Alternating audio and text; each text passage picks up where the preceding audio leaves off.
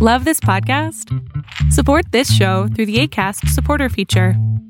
It's up to you how much you give, and there's no regular commitment. Just click the link in the show description to support now. When you're ready to pop the question, the last thing you want to do is second-guess the ring. At BlueNile.com, you can design a one-of-a-kind ring with the ease and convenience of shopping online. Choose your diamond and setting. When you find the one, you'll get it delivered right to your door. Go to BlueNile.com and use promo code LISTEN to get $50 off your purchase of $500 or more. That's code LISTEN at BlueNile.com for $50 off your purchase. BlueNile.com, code LISTEN.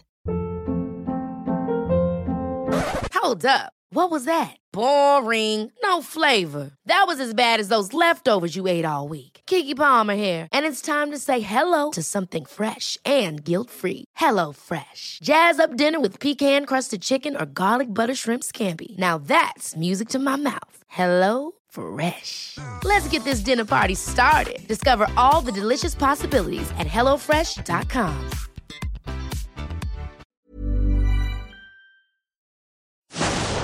Fiction, science fiction, horror, fantasy, crime, LGBT, thriller. You have now entered the House of Mystery with your hosts, Eric Shapiro, David North Martino, John Copenhaver, and Al Warren. Heard on KCAA 106.5 FM Los Angeles, 102.3 FM Riverside, and 105.0 AM Palm Springs. Now joining us, Greg Lawson. Thank you very much for taking some time to talk with us tonight. You're welcome. I enjoy it. Oh, good. Now, from my little bit of research and that, you're quite the research specialist, and you've done a lot on Roswell. And so I thought, maybe to start things out, maybe you tell us a little bit about yourself, and then we can get into the events of 1947. So, who is Greg Lawson? Yeah, that's a good question. I'm a 51-year-old man. I spent 10 years in the military. I have a condition called AFADD. It's called Armed Forces Attention Deficit Disorder. I did 4 years Army, 4 years Navy, and 2 years Air Force. I never made it over to the Marine Corps. I was kind of done after the 10th year there. But in the Army, I was an infantry parachutist. In the Navy, I was the operations specialist on Nimitz. And in the Air Force, I was a security forces person. And in between those stints in the military, I've spent a little over 23 years as a law enforcement officer in Central Texas, as a deputy sheriff, patrol officer, SWAT guy, underwater recovery team guy, and detective for child abuse, sex crimes, and so homicide detective. Wow. And I became interested in the paranormal realm, I guess, when my wife's best friend moved to Roswell, and we started going up there visiting her about 12, 13 years ago. And since then, I've kind of branched from Roswell into some of the other paranormal realms, mainly specializing in processes of investigation. So I don't necessarily go off into the dark with my equipment and try to hunt ghosts or anything like that, but I do help people who do that with their processes and their evaluations of the evidence that they bring back. So that's what I do. Wow. Well, that sounds pretty interesting. Now, so you've always been involved in sort of the, I want to say helping people in the way, being in the military and then into the police and homicide and stuff. Was there something that drove you there? Like, were you from a military family or a policing family, or was it just something that you had an urge to do? Yeah, I think it was just an urge. I remember when I was a kid, I couldn't very well stay still. I was always pretty busy. And I was an average student, and in 6th grade, we had to go pick out a book, and we had to read the book and do a book report. And I had never read an entire book. And I went and picked several books, and all of the books were something like The Search for Atlantis, or, the Mayan Inca ruins, or, whatever. And so I've always been interested in mysteries, I guess. As far as my military service, I wanted to jump out of airplanes and go to other countries and see the world and have somebody pay for it. So that worked out well. I got a little over 50 countries between the 3 branches. So I got to travel quite a bit and had a really good time doing it. So people say, thank you for your service. I say, thank you for paying for it. Because I got to do some good traveling. Yeah. Well, no, but that's great. It's good. It's good to hear. I see and hear so much in the media, because I'm part of it, about the ups and downs and bads and goods about policing and stuff like that. And I try not to jump on the thank you for your service, but I certainly do the old. I really appreciate police and military, and that they change their lives and do this to keep our country the way it is. I certainly really appreciate it, and I have a lot of respect for people that put their whole lives to it, because you've really dedicated. I mean, you're 51 now, so you've dedicated really your life for this kind of service. Pretty much my whole adult life, except for about 2 years. Yeah. And there's a lot of great people in the military. There's a lot of great people in law enforcement, and we have some bad people too. Yeah. Just like we have some bad priests and some bad dentists and some bad, veterinarians. We have that percentage of the people that fall through the cracks, and then we make, they do something.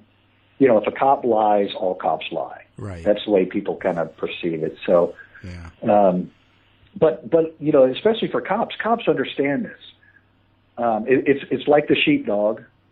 The sheep, they don't like it. The sheep don't like us. I just said sheep. The sheep don't necessarily care for us, right. And the wolves don't care for us. Yeah. And we understand that, and that's just the way it is. And we know that what our purpose is, and we're going to get, blackballed sometime. We're going to get treated bad sometime. But we understand that's part of the job, and you, if you get knocked down, you get back up, dust off, and try to go make the best decision you can. Yeah. So. Yeah. I mean, that's the positive way you can look at it. And I just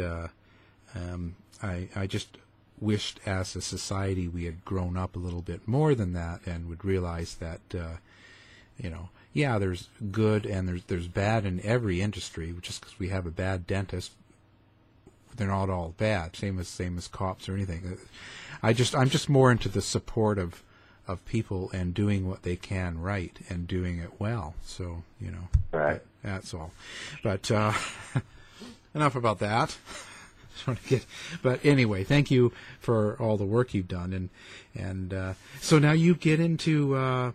So you start visiting Roswell, and was there something in particular about Roswell that made you kind of go, I'd like to know more about this?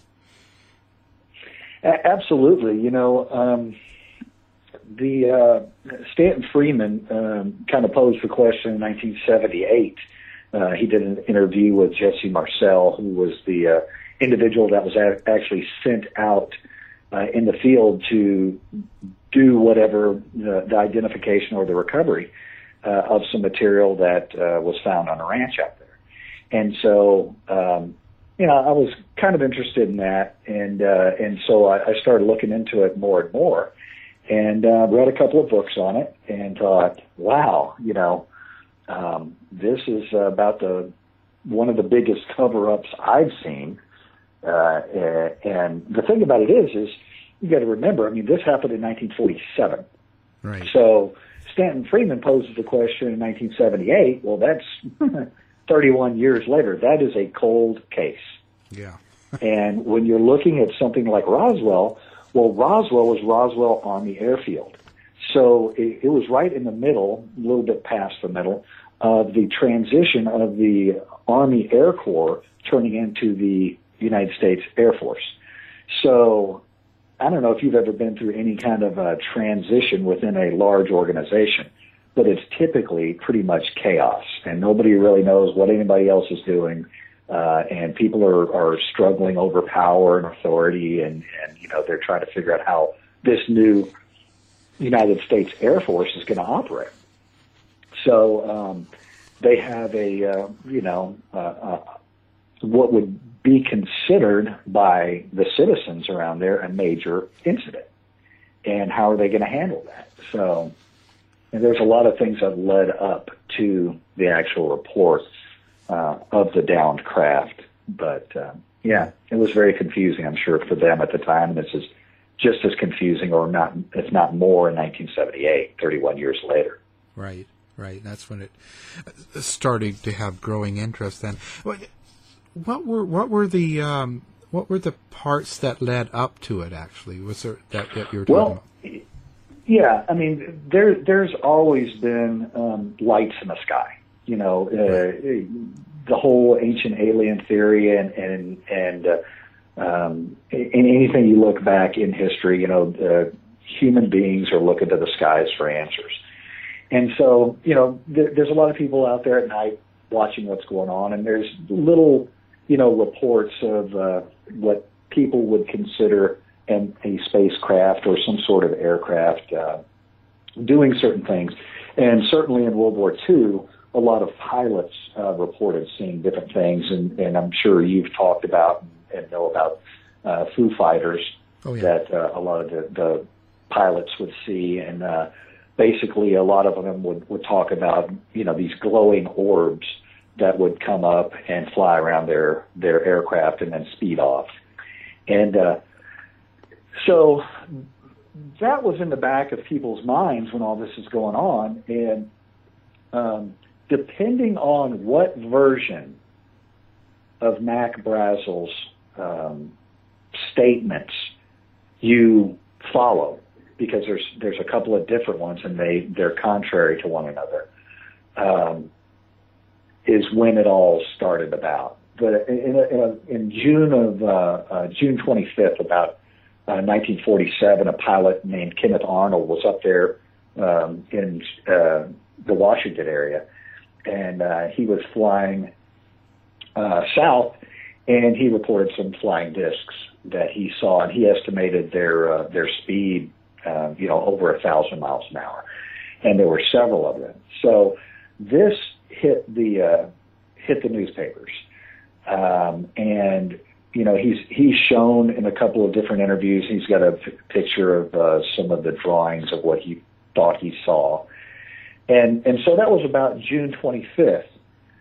Well, Mac Brazel, for those who don't know, he's a rancher out. He was a rancher out in New Mexico, and in one of his versions, June 14th in 1947, get that date based on, he said, about 3 weeks ago on July 8th. So there's a couple of different statements where there's some, like I said, there's some date disparities there. But, I mean, think about it. It's 1947. I'm sure he didn't have, being a rancher and riding a horse, I'm sure he didn't have a calendar in his back pocket. Right. So I'm not sure how he kept track of dates. But anyway,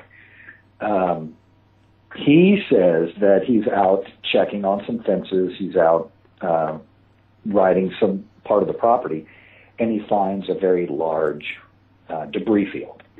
And this debris field, causes concern to him, and shiny material, lots of different pieces, and anywhere, depending on what version you hear, 100 yards long to 300 yards long and this wide. So that's a pretty large debris field. And if you go with the first statements of, it was around June 14th or so, it's amazing that he didn't come forward sooner if he had a spacecraft crashed on his ranch. Yeah. You know what I mean? Right. If that was the case, I would think that he would come forward sooner. But he actually waits till July 7th. He, like I said, just depending on who you read, I'm getting most of this out of actually the Roswell newspaper, as far as the timelines go, because they didn't keep a lot of records of what happened back then. And so you can always fall back on the newspaper if it was newsworthy. So on July 4th, he says that he returns to that area and gathers up the debris. Some accounts say it was his family with him, and depends on, like I said, who you're listening to. But bottom line, he's out there, he finds this debris, he collects it up, and when he goes into town on July 7th, he goes straight to the sheriff. And there's a guy named George Wilcox. And George, decides, well, this is probably military. We need to turn this information over to the Roswell Army Airfield. So that's what they end up doing. And that's where, in July 8th, 1947, the Roswell Daily Record throws the headlines of RAAF, the Roswell Army Airfield, captures flying saucer in Roswell region. Now, it's interesting, if you look back, the Kenneth Arnold report out of Washington State from June 25th of that same year, just a few days earlier, he reported flying discs. And the actual newspapers changed the wording to flying saucers. And so that's the first place that we actually see them using the word flying saucers. So that's interesting on how, the evolution of a story flows, and certain things get said later that weren't said in what I call an alpha report. What is the first person who has seen or reported something? That's the report that we need to go to. That's really, really important to follow. So from June 14th, the debris, to July 7th, he talks to George Wilcox. To July 8th, the Roswell Daily Record puts out they found a flying saucer. Interesting thing is the very next day, Roswell Army Airfield does a retraction. General Ramey says, no, that's not it. It's a balloon, and the story gets buried. That was July 9th, 1947. You don't see anything, much of anything after that until 1978 when Stan Freeman reviews this information through the newspaper, and then contacts Jesse Marcel and does that interview. So, I would think, but I don't know. I mean, you're the detective here, but one thing is, you were saying that. Why would he have this landed or crashed aircraft of some sort, flying saucer, and not do anything about it for a while? Well, and he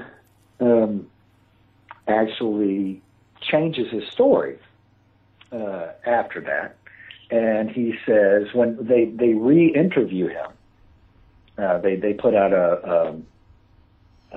another smaller story. It says rancher regrets reporting the aircraft, and he then says that it was on July 4th that he found it and he collected it up, and he's so far out there in the country that he had some things to take care of, and he brought it in on July 7th.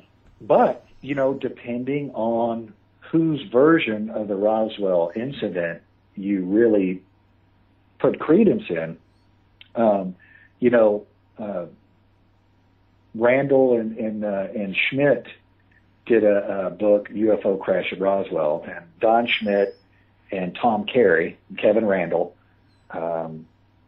really did the meat and potatoes of this stuff. I mean, Stanton Freeman came forward and got this thing going, but Randall, Schmitt, and Carey really stuck to it and kept interviewing people. And so, the UFO Crash at Roswell, not the day after Roswell, the truth about the crash at Roswell, those are some of my some of the best books that I've read as far as the in-depth research. I would have never interviewed 300 people on anything. I wouldn't have done it. In the kind of cases that I work, one of the number one things that we have to fall back on is case management. Right. And case management, you have to look at everything and say what's important and what's not. Now, the things that aren't important doesn't necessarily mean you're not going to get to them. We're just not going to do them first. So out of the 300 people that you would interview, I'm pretty sure you could probably put the case to bed with, 10 or less good witnesses. You might need another 20 to support some of the things that they said, but 30 witnesses, that's a lot. Yeah. So, Randall and Schmitt and Carey, I mean, they've interviewed hundreds of people about this. And that's where some of the debunkers and Roswell haters, call the Roswellian syndrome, is everybody wanted to jump on the bandwagon and, they're writing a book. Yeah, I saw something, and they come running up and want to be a part of it. Yeah. So. And that's great. But when you get back to the, why did he change his story? When someone changes their story initially, it's usually because you're trying to hide something, or you're, or trying to get something, or you're trying to please someone, right? Like you're aiming your story to make them like what you're saying, or did you ever figure kind of what the option of why he would have originally, why he changed his story, period? Like at this point, so many years after, it would be pure speculation on my part. Of course, yeah. There are some theories behind it. I tend to go with the first story told. Okay. So if his first story says, about 3 weeks prior to July 8th, so it's July 8th and he's speaking. He says, about 3 weeks ago, I saw this material. Right. I had some stuff to do. I had to take care of this. And then I went back over there and I collected it up day before yesterday. And I thought I'd bring some of it into town and show you, and, whatever happens, happens. So I tend to stick with the Alpha report. I stick with the first thing that comes forward, and try to work from there. And as you're asking, why would he change his story later? Well, the researchers, the guys that are really the real Roswell researchers,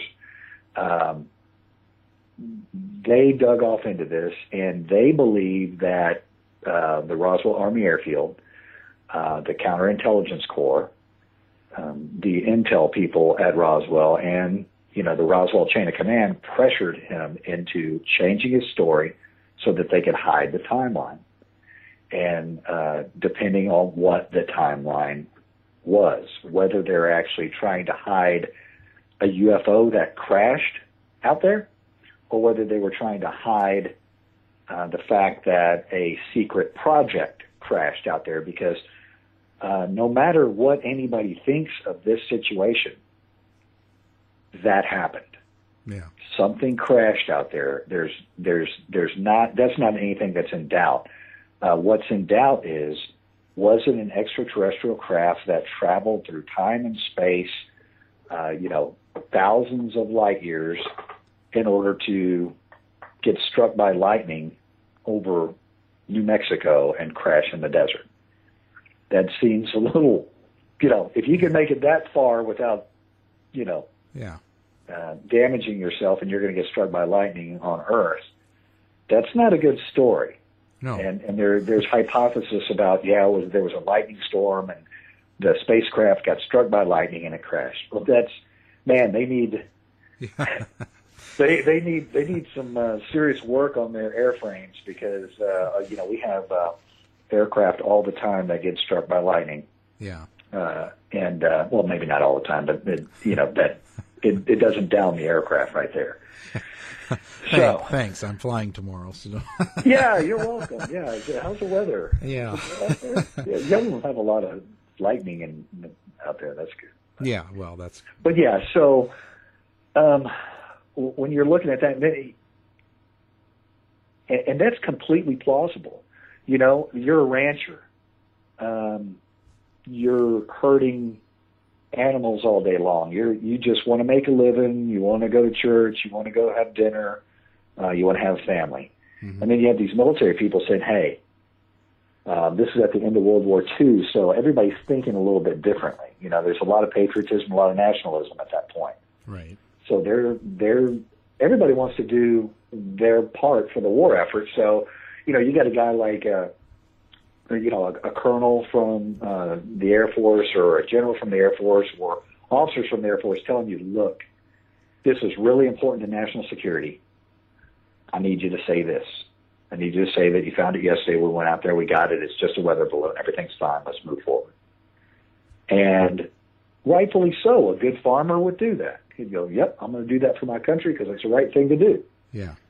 So if you have people that are pressuring them to change their stories, and how did the name get changed to Saucer then? Flying Saucer. Like, what was that from? Well, they were reported as flying discs originally from, like I said, Kevin Arnold, and just through the media, they just changed the noun from disc to saucer because it's kind of the same thing. Yeah, it's the same thing.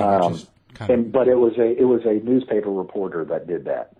Nobody that saw a flying saucer report a flying saucer. Kevin Arnold reported flying discs, right. And then the newspaper reporter turned around. And I don't know whether I can't remember how they were sharing, the articles between. I don't know if it's teletype back then or how they were doing it, but anyway, so they got it and they just stuck a new title on. Yeah. And so, it's a good one. Yeah. I like Flying Saucer. Well, I mean, I just hope that he got some sort of credit and royalties. They should have. Yeah, they should have looked it up. I should look that up and figure out who did that. Who was the first one that coined it? The amount of time it's been used by now, God, they. Oh yeah. Yeah, man. Yeah. But that was a big deal when it happened. What didn't like they make it seem that way on the TV and news reports that all the cops and the whole town all came out for the crash. Now, that's all just fake, right? You see, that never happened. They've just done that for a movie, right? Right. There was only a handful of people that were directly involved in it. You got Mac Brazel, the rancher. Right. You got Floyd and Loretta Proctor. They were the owner of the Proctor Ranch. They're the ones that told Mac he should go report it. You got George Wilcox, who's the sheriff of Chavez County. And Wilcox, when they end up reporting to Roswell Army Airfield, I don't know the actual chain, but Jesse Marcel, this information landed in Major Jesse Marcel's lap, and he was the intelligence officer for the Roswell Army Airfield.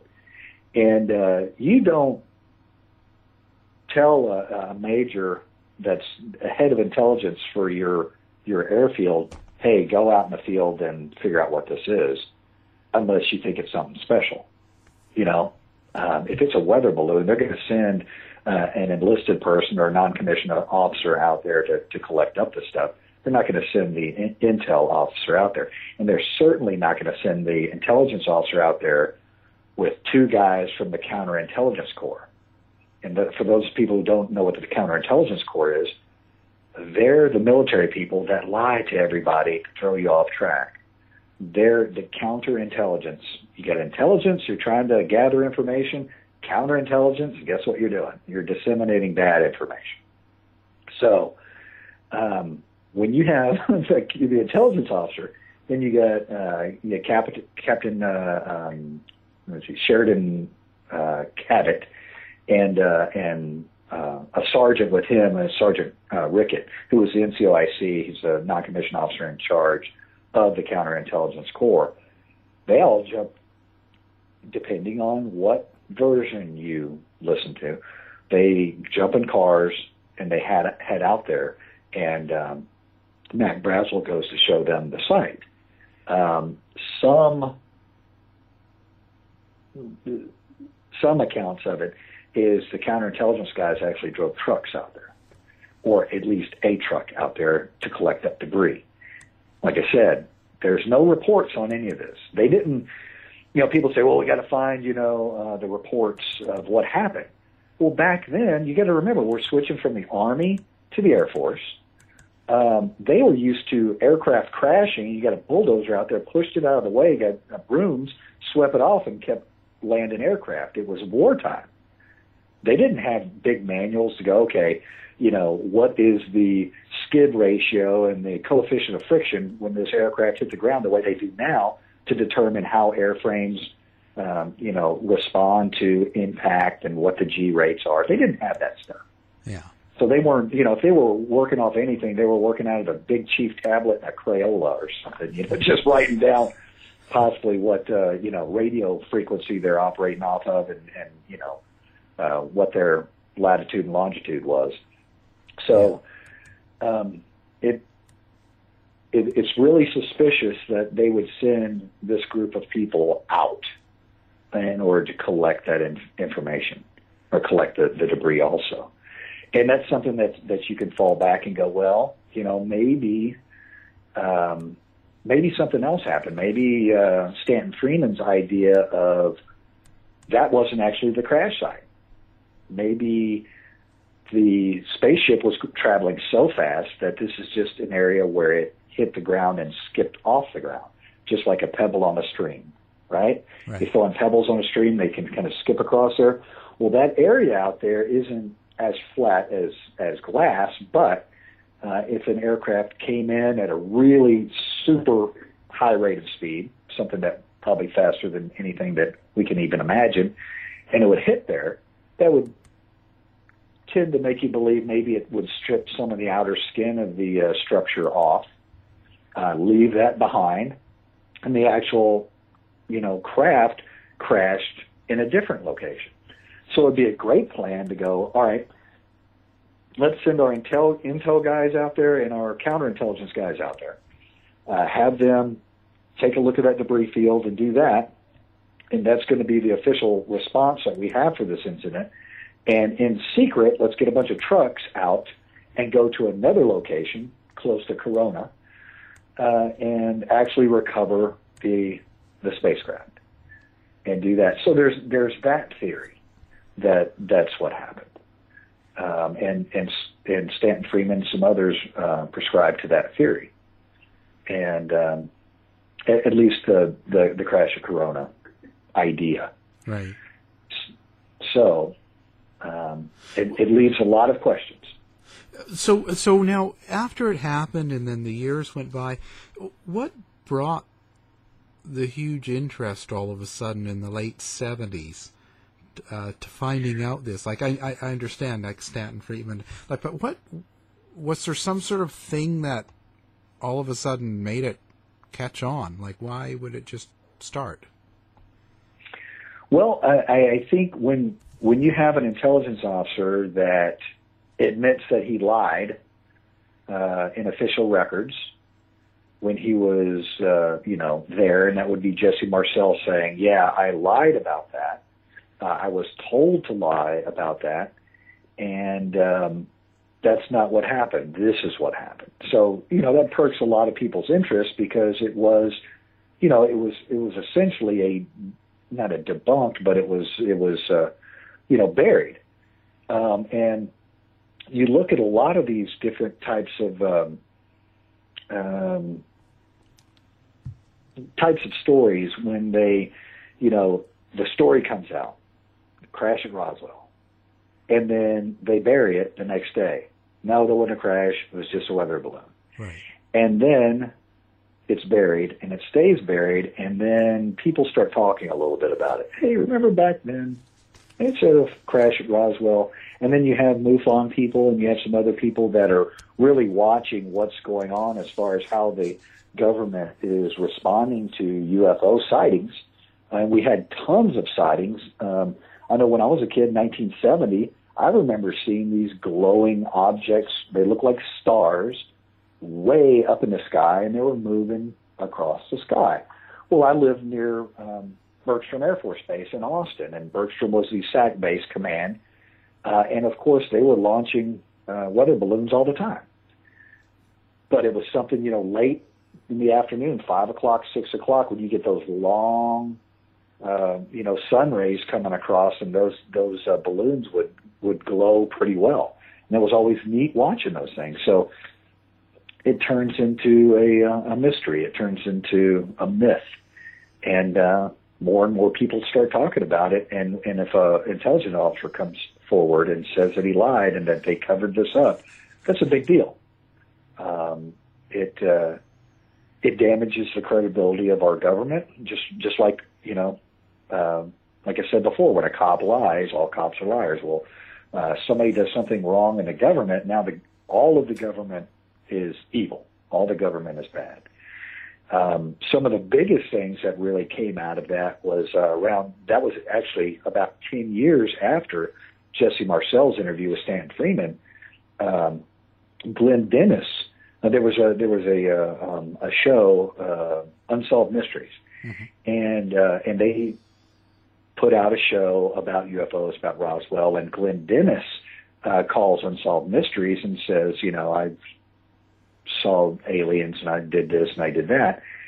Actually, he didn't see, he actually saw them, but he was working at a mortuary. He said he was working at a mortuary at a time, and he was, and he said that he received a call from the Roswell Army Airfield asking for caskets.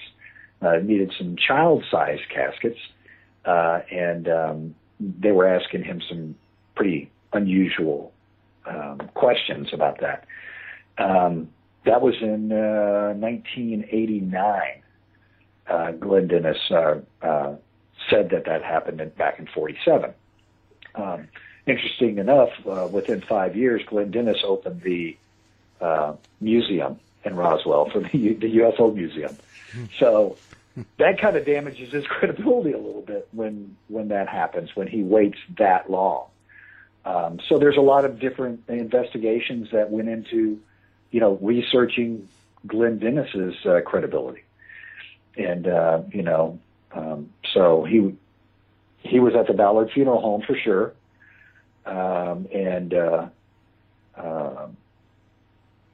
A lot of the stuff that he talked about was actually impeached by Schmidt and Kerry and others. He changed some of his story. He had said that he was. Hey, I'm Ryan Reynolds. At Mint Mobile, we like to do the opposite of what Big Wireless does. They charge you a lot. We charge you a little. So naturally, when they announced they'd be raising their prices due to inflation, we decided to deflate our prices due to not hating you. That's right. We're cutting the price of Mint Unlimited from $30 a month to just $15 a month. Give it a try at mintmobile.com/switch. $45 up front for 3 months plus taxes and fees. Promo rate for new customers for limited time. Unlimited more than 40 gigabytes per month. Slows full terms at mintmobile.com. If you're looking for plump lips that last, you need to know about Juvederm lip fillers. With Juvederm Volbella XC and Juvederm Ultra XC, your lip look, whether it's subtle or bold, can last up to 1 full year with optimal treatment and no additional maintenance. Find a licensed specialist and see if it's right for you at Juvederm.com today. That's JUVEDERM.com. Add fullness to lips in adults over 21 with Juvederm Volbella XC or Juvederm Ultra XC. Do not use if you have severe allergies or a history of severe allergic reactions, or if you're allergic to lidocaine or the proteins used in Juvederm. Tell your doctor if you have a history of scarring or taking medicines that decrease the body's immune response or that can prolong bleeding. Common side effects include injection site redness, swelling, pain, tenderness, firmness, lumps, bumps, bruising, discoloration, or itching. As with all fillers, there's a rare risk of unintentional injection into a blood vessel, which can cause vision abnormalities, blindness, stroke, temporary scabs, or scarring. For full, important safety information, visit Juvederm.com. There's never been a faster or easier way to start your weight loss journey than with PlushCare. PlushCare accepts most insurance plans and gives you online access to board-certified physicians who can prescribe FDA-approved weight loss medications like Wegovy and Zepbound for those who qualify. Take charge of your health and speak with a board-certified physician about a weight loss plan that's right for you. Get started today at plushcare.com/weight-loss. That's plushcare.com/weight-loss. plushcare.com/weight-loss. I'm Sandra, and I'm just the professional your small business was looking for. But you didn't hire me because you didn't use LinkedIn Jobs. LinkedIn has professionals you can't find anywhere else, including those who aren't actively looking for a new job, but might be open to the perfect role, like me. In a given month, over 70% of LinkedIn users don't visit other leading job sites. So if you're not looking on LinkedIn, you'll miss out on great candidates like Sandra. Start hiring professionals like a professional. Post your free job on linkedin.com/achieve today.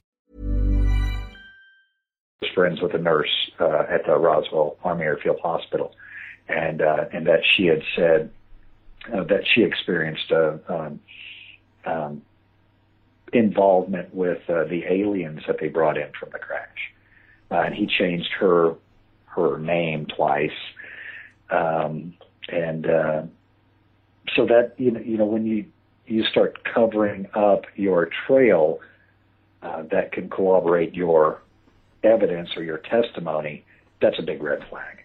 Right.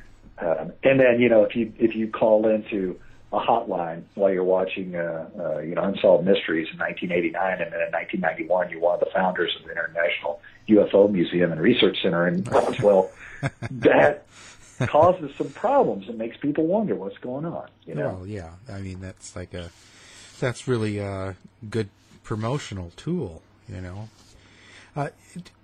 So now of the books, when the original, when they had like were taking all these witness accounts, having like 300 of them. What did they have problems really getting 300 good witness accounts? I mean, isn't that really tough to do? Absolutely, and I want to say, Don Schmitt is probably, I bet he's done over 500.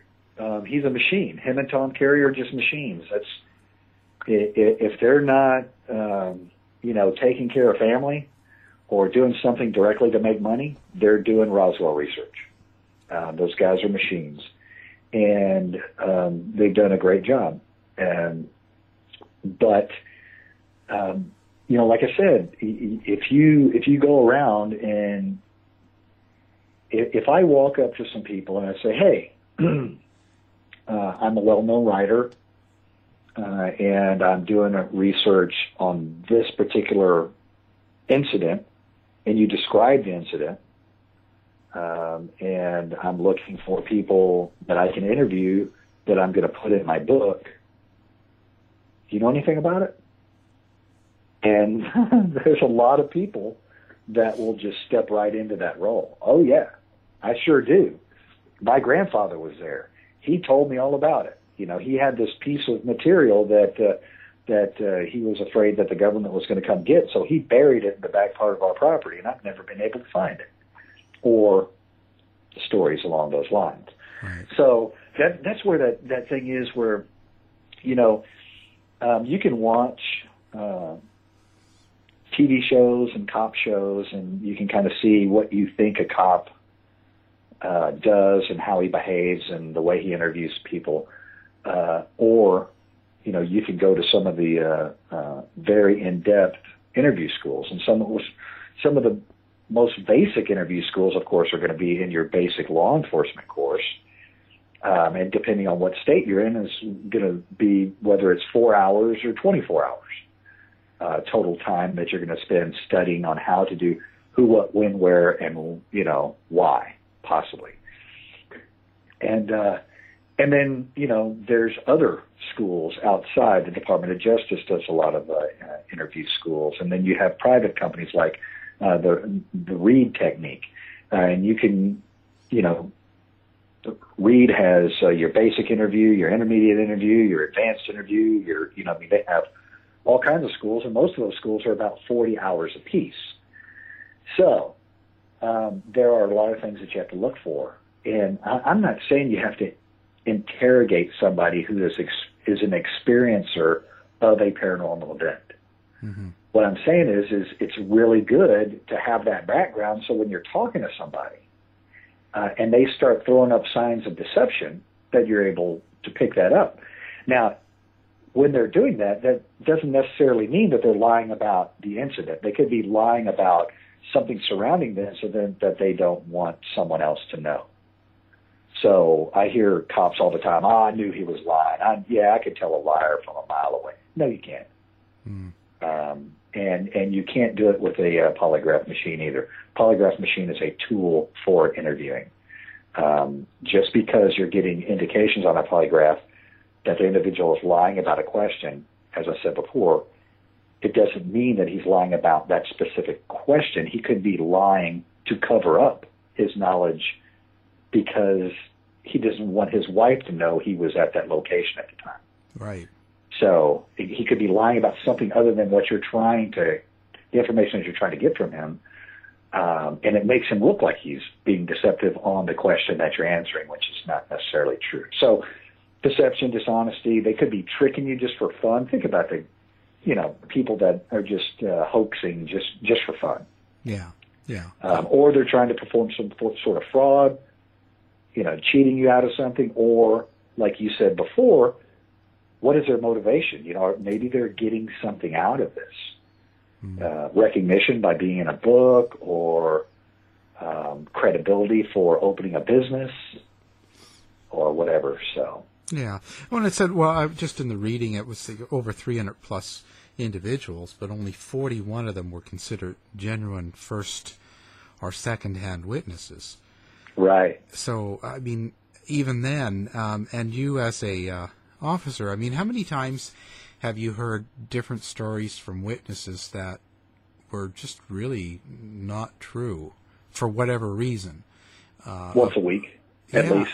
So yeah, and that's not even picking out, saying that they were just bad people or liars or whatever. It just happens. People make mistakes. And when sometimes they're emotionally excited or whatever the reason, they don't always report accurate events. Absolutely, and people are prone to exaggeration, overstatement, embellishment, amplification, all kinds of different, enhancements of their story. And we are a creative people. We're a creative creature, and our brains try to make sense of the things that we see that's a mystery. We try to fill things in automatically, things that we see. You can just play that. You can go online and just, play those visual games all day long, and our brain will fill in straight lines and circles and all kinds of other things that are not there. But because it recognizes a pattern in one part, it'll automatically fill that pattern in. And then you have, all kinds of subconscious thought. You have a lot of things in your midbrain, in your amygdalas that are triggering facial recognition, and your brain is constantly trying to put things together. And so the interesting thing about your brain is much better at forgetting things than it is memorizing things. Yeah. So, when you're retelling a story, you're building that story as you go along, and you're filling in a lot of the gaps that you might not have really paid attention to. It's interesting also, the interviewer, it's how you ask the question a lot of times is how embellished or how amplified the statement is. And I'll give you an example of I can take somebody who has witnessed a collision between two cars, and I can say, about how fast were the cars going, or I can say, about what speed were the cars going when they touched each other. And they'll say, 30 miles an hour. And then if I said, how fast were the cars going when they ran into each other? Maybe 32, 35 miles an hour. How fast were they going when they smashed into each other? About 40, 45 miles an hour. Mm-hmm. How fast were they going when they careened into each other and came apart? And probably 70. You know? Yeah. It depends on how. And there's a lot of people out there that go, "Oh, that's not true." Well, it is. You just need to do some reading on some peer-reviewed studies on interview techniques. Oh yeah. And it absolutely matters. So everything that the interviewer says will influence what the interviewee tells you. Yeah. Oh yeah. Yeah. It has a huge influence. So, do you consider any of the evidence lead to really some proof of such a crash? As I said, there was a crash out there. There was a crash. Well, I'm just like, the weather balloon thing, it really kind of hurt it when the government came out a while back there. Remember, and they said it was a weather balloon and they wanted to, it doesn't help the image, right? Right. It makes it look like they're lying. And sure, and they were lying. Yeah. And they've continued to be deceptive. But it was not a weather balloon. We know that, and the government has said it was not a weather balloon. The government's final story is it was a mogul balloon, which was part of a reconnaissance kind of a surveillance program that we were running at the time, because we wanted to listen to the Russians and figure out whether the Russians are exploding nuclear weapons or not. So over at Alamogordo, they had a lot of graduate students. They still have graduate students and PhD students and stuff going through there. And they do their experiments and they do whatever it is that they're working on. And New York University had a balloon project going on over there. And so there was all these graduate students that were putting together these balloon trains and putting this equipment on these trains and putting radar reflectors on them and launching them into, as high as they could possibly go. And they had ways to control a constant level. And so they were experimenting with a lot of that. And so that would be the most plausible explanation for this is, General Ramey, he's in charge of keeping stuff quiet. And,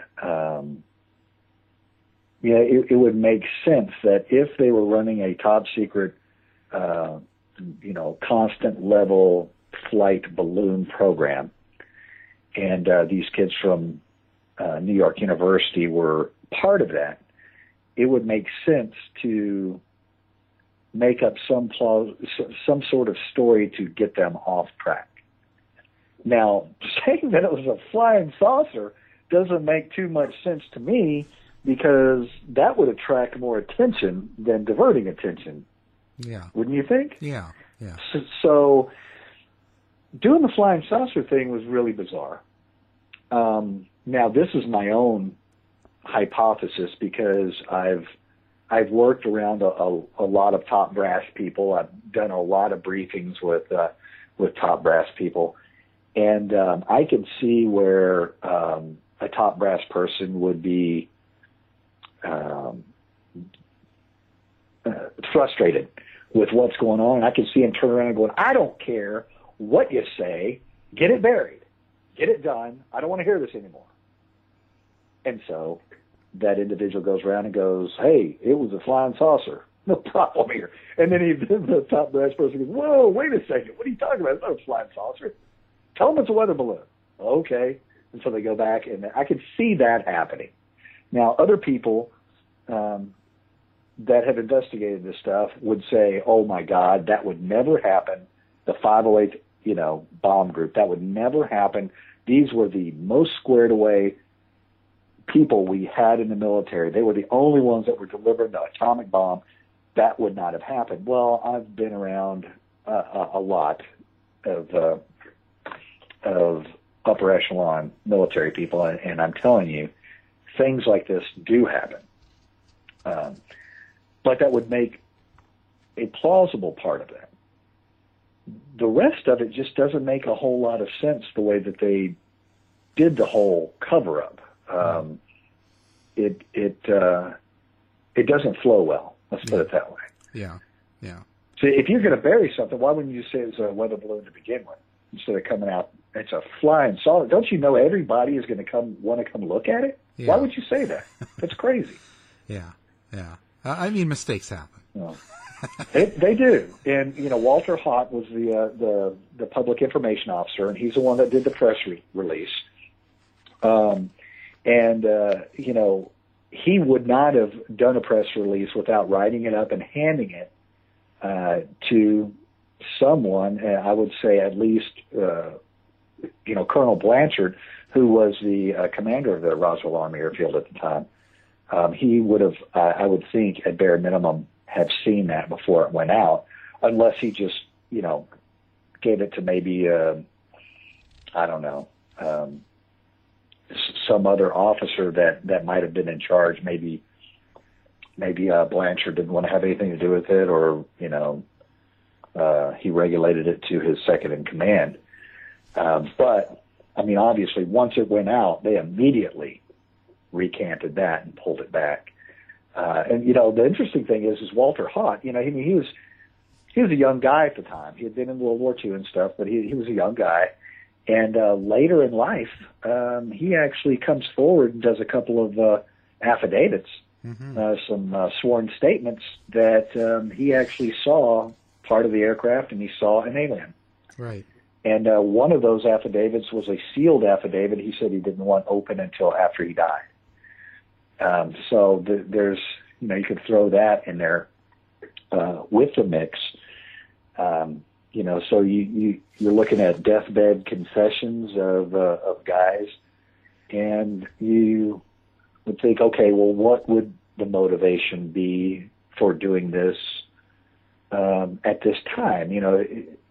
Is he trying to clear his conscience, or is he trying to become famous for his kids or his grandkids? What would the motivation be? Or maybe he's sat around all those years and thought about it. Yeah, and some of the comments on his deathbed, they kind of slam it, saying that the document was never written by Haut, and right. And also at his age, and he was having some cognitive issues. Right. So you can throw all that in there. That's the problem. I worked a murder case one time, and the individuals that committed the murder both got close to 100 years in jail. And to this day, I was in charge of the case. To this day, I don't know why they did this. And the main reason is because they lied to me so much that I don't know what to believe anymore. And that's what happens when you read this case. If you're being objective about this whole investigation, at what point do you go, well, I don't know what's real and what's not, because the government continues to lie to us all throughout this.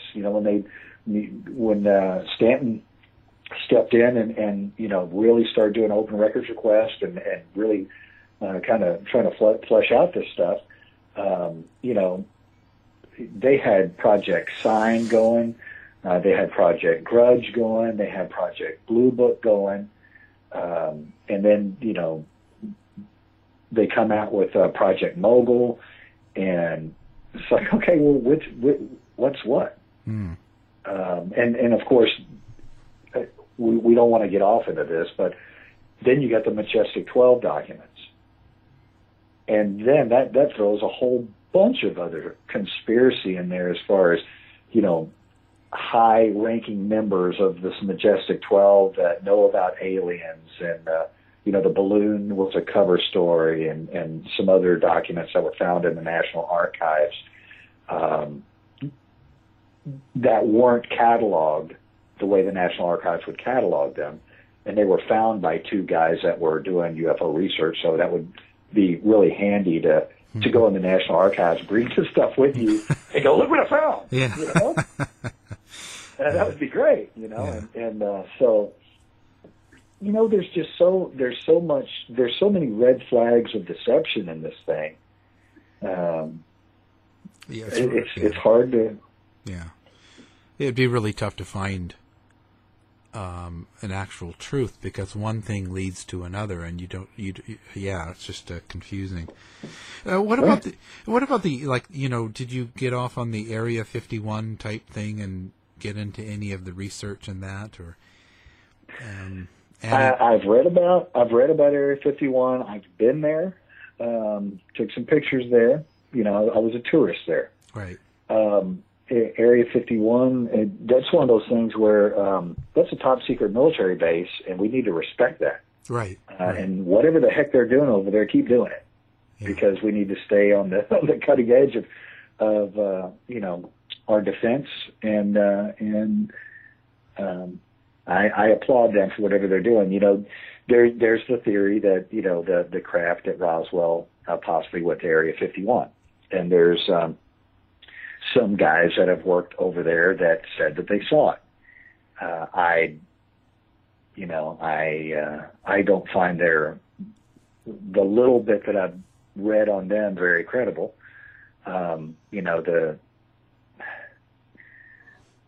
There's a lot of different ideas as far as where the aircraft could have gone to. Yeah. And so, I don't. I don't know enough about Area 51 other than, like I said, I've been there, taken some pictures, and went to the Little Alien. Are you familiar with that? No, actually, no. Yeah, it's a little restaurant that's there, and it's called the Little Alien. Oh. Yeah. So that's my experience there. So I can't say that I'm an expert on that for sure. Yeah, no. It's just when we had Annie Jacobson, the journalist, and that she wrote that Area 51, the uncensored, and has that memorandum that's from the FBI, and it's claiming of 3 so-called flying saucers and stuff. And of course, she has simulate her basic theory is that it's it was Germans, that it was recruited from the war. She is a fantastic reporter. Yeah. Her book is a lot bigger than any of my books, so I can't really say. No. She's got some major publishers behind her. Yeah. But yeah, that's. Well, it's just some of the ideas. There's a lot of controversy in that book. Yeah. Just some of the idea that it could be something like that, and if they're dealing with flying saucers and stuff, again, it's so endless. Do you ever think there will be a resolution to this? I don't know. I don't know. The only thing that they could do at this point is bring some of the material forward. Jesse Marcel, intelligence officer, essentially says he goes to the site, recovers material, brings it back. They put him on an aircraft. They fly him to Carswell Air Force Base. General Ramey has a meeting with him. He says he goes in, he shows General Ramey the material, they look at it. He steps out of the office, goes to another location, comes back, and General Ramey has replaced all that material with the balloon. material, and that's where the photographs come from. That was basically Jesse's last statement of what happened. And so why Jesse Marcel would come forward after a good career in the Air Force and change his story back to the UFO story, I don't see a lot of motivation for that, other than if he wanted to look like a crazy man in a, Roswell movie. Yeah. I don't see what he would have gotten out of that. And that's the other interesting thing about this whole deal. If I was a general, let's say, Clements McMullen was a deputy head of SAC at the time, the Strategic Air Command. He's over at the Pentagon. Now, everything I've read about McMullen is he was a micromanager. He was into everything. He controlled everything. If something like this happened in Roswell, and they came out with a UFO crash, and that's not what it was, and they had to retract it and everything, I would think McMullen would have lost his mind. What in the hell are you people doing out there? I would think that a Colonel William Blanchard, who's in charge of the Roswell Army Airfield, if he orchestrated this ridiculous debacle, instead of just saying right in the front, hey, it's a weather balloon, shut up, everybody go back to work. And that goes to General Roger Ramey, also, command of 8th Air Force, over in Fort Worth. I'm a reasonable guy. I would have for sure replaced William Blanchard and put him on a desk somewhere, and he probably would have never had another promotion. But William Blanchard's career was impeccable. He ended up being one of the Joint Chiefs. He's at the top. He's talking to the president, years after this happens. How does a guy who runs this ridiculous debacle, it's a flying saucer. Oh, wait, no, it's a balloon. I got replaced. Yeah. But they didn't. No. They didn't. William Blanchard was the man. He, Joint Chiefs. You don't get much higher than that in the military. So that's kind of not saying. That's kind of making it look like a cover-up. Oh, it is, absolutely, and there's no doubt. I mean, Colonel DuBose. You can go on to YouTube and just type in Colonel Thomas DuBose, and there's YouTube things. He's sitting right there. He goes, "It was a cover story. It was a lie. We were hiding everything." This cover story for the Mogul Project for that. But who are you going to believe? Yeah. It doesn't make any sense that you would say that it was a flying saucer or a flying disc, depending, on what they actually told them at the time. Yeah, yeah. So, you look at things like that, and it just throws, you think about one thing, and then you go, yeah, but you look at these complex systems of how all this communication works, and you think, well, that damaged the story here, and this supports the story, and then that damages the story, and another thing supports it, and it's pretty crazy. And it's like I said when we started off our conversation, this is one of the best cover-ups and most investigated cover-ups ever in the history of our country. Yeah, well, it's just amazing, and the efforts that people go to, like taking. I was reading about that. Taking the original telegram and reanalyzing it, and because and the on the picture with Roger Ramey is sitting there, and he's got the paper in his hand. Yeah, boy, but that's like they've really gone to a lot of effort. Absolutely. Just like you said, let's say you got 300 interviews, right? Yeah.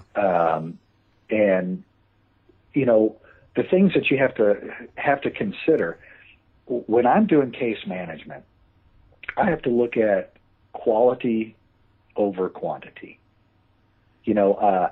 Does the fact that 300 people say they saw a flying saucer make a flying saucer exist, or does one guy with a wheel of a flying saucer prove that the flying saucer exists? I'll take the wheel. I'm going to take the physical evidence over human malleable memory anytime.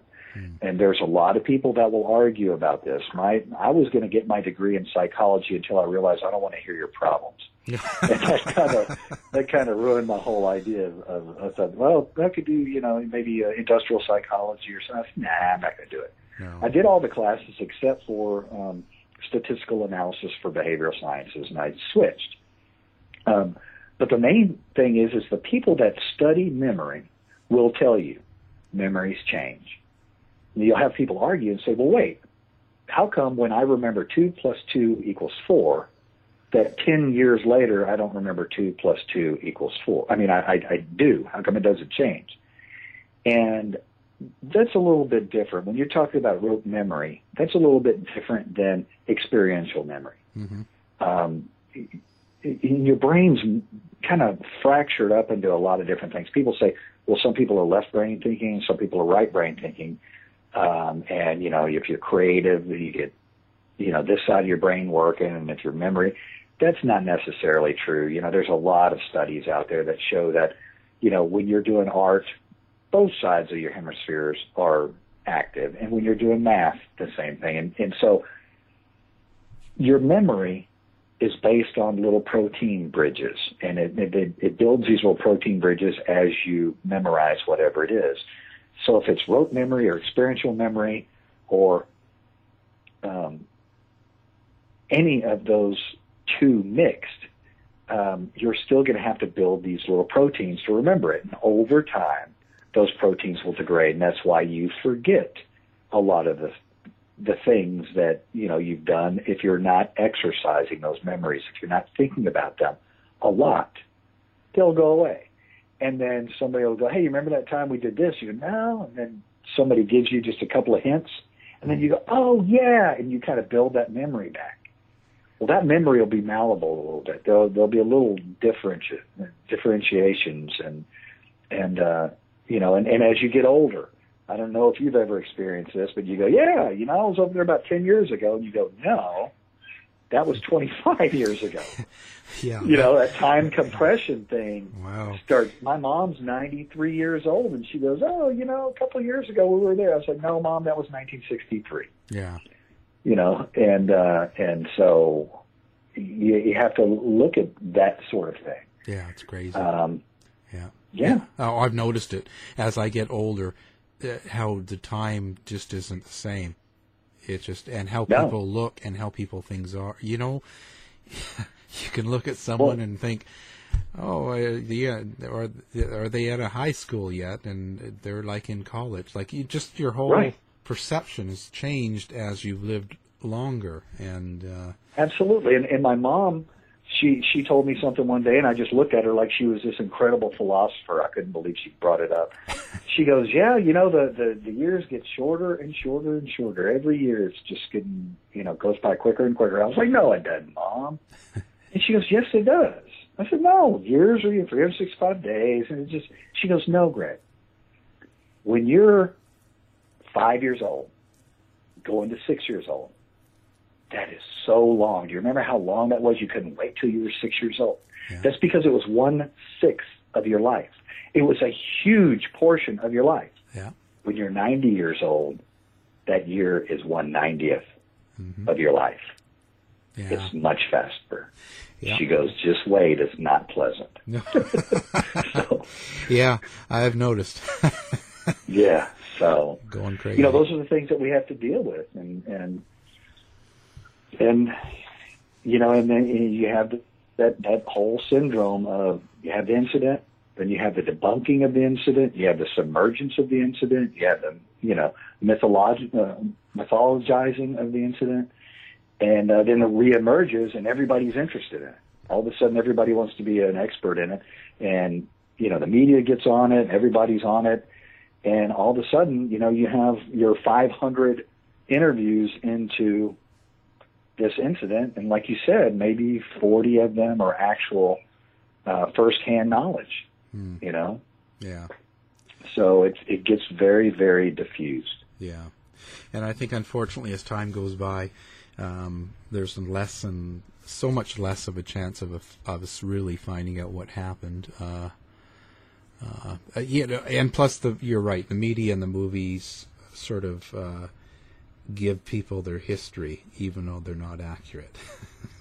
Absolutely, they do. You bet, because most of the people out there are not studying history. No. And if they see it, a movie, Noah's Ark was that movie that just came out. Did you go, oh my God? Yeah. That was crazy. I didn't realize, like Lord of the Rings meets the Bible. Yeah. It was crazy. Yeah. That's just, there's so much to be sold in a movie that, right. It's tough. Yep. Well, I'll tell you, this has been a interesting conversation. I really love talking to you. It's been good. Well, I appreciate you having me on. Oh, just fantastic. Now, if someone has some information or wants to contact you to let you know what really happened, how would they do that? They could contact me on my website. It's www.authorgreglawson.com. And author as in writing books. Mm-hmm. And I have a contact page there. I also have some other pages on places that I might be speaking, and some stories and some other projects that I'm working on. I'm working on some projects here in Central Texas on some Indian sites that's fairly interesting. So some pioneer sites. Oh yeah, it probably would be. Yeah, certainly a lot of good history out there to find and to focus on. I'll tell you. It was pretty crazy. I pretty much grew up in Austin, and I didn't really think about Austin as being a frontier, a place where, pioneers and Indians killed themselves on a regular basis, killed each other, I should say, on a regular basis. And I didn't think about, the amount of debauchery that was going on in Austin when it was a young fledgling town on the frontier. But it was pretty wild down here. And especially being the capital of the state of Texas, you would think that it would be a little bit different, but I think that actually added to the problems. Imagine that. Yeah. Well, sir, thank you very much. I enjoyed it. Thank you. You've been listening to the House of Mystery radio show. To find out more about our guests, hosts, or shows, go to www.houseofmystery.com. Show's over for now. Was it as good for you as it was for me? Well, good night. This has been a production of Something Weird Media. I'll be back. Hey, it's Danny Pellegrino from Everything Iconic. Ready to upgrade your style game without blowing your budget? Check out Quince. They've got all the good stuff, shirts and polos, activewear, and fine leather goods, all at 50 to 80% less than other high-end brands. And the best part? They're all about safe, ethical, and responsible manufacturing. Get that luxury vibe without the luxury price tag. Hit up quince.com/upgrade for free shipping and 365-day returns on your next order. That's quince.com/upgrade. Hi, I'm Daniel, founder of Pretty Litter. Did you know cats tend to hide symptoms of sickness and pain? I learned this the hard way after losing my cat, Gingy. So I created Pretty Litter, a health monitoring litter that helps detect early signs of illness by changing colors, saving you money and potentially your cat's life. Pretty Litter is veterinarian developed, and it's the easiest way to keep tabs on your fur baby's health right at home. Go to prettylitter.com and use code ACAST for 20% off your first order and a free cat toy. Terms and conditions apply. See site for details. Hold up. What was that? Boring. No flavor. That was as bad as those leftovers you ate all week. Keke Palmer here, and it's time to say hello to something fresh and guilt-free. Hello Fresh. Jazz up dinner with pecan-crusted chicken or garlic butter shrimp scampi. Now that's music to my mouth. Hello Fresh. Let's get this dinner party started. Discover all the delicious possibilities at HelloFresh.com.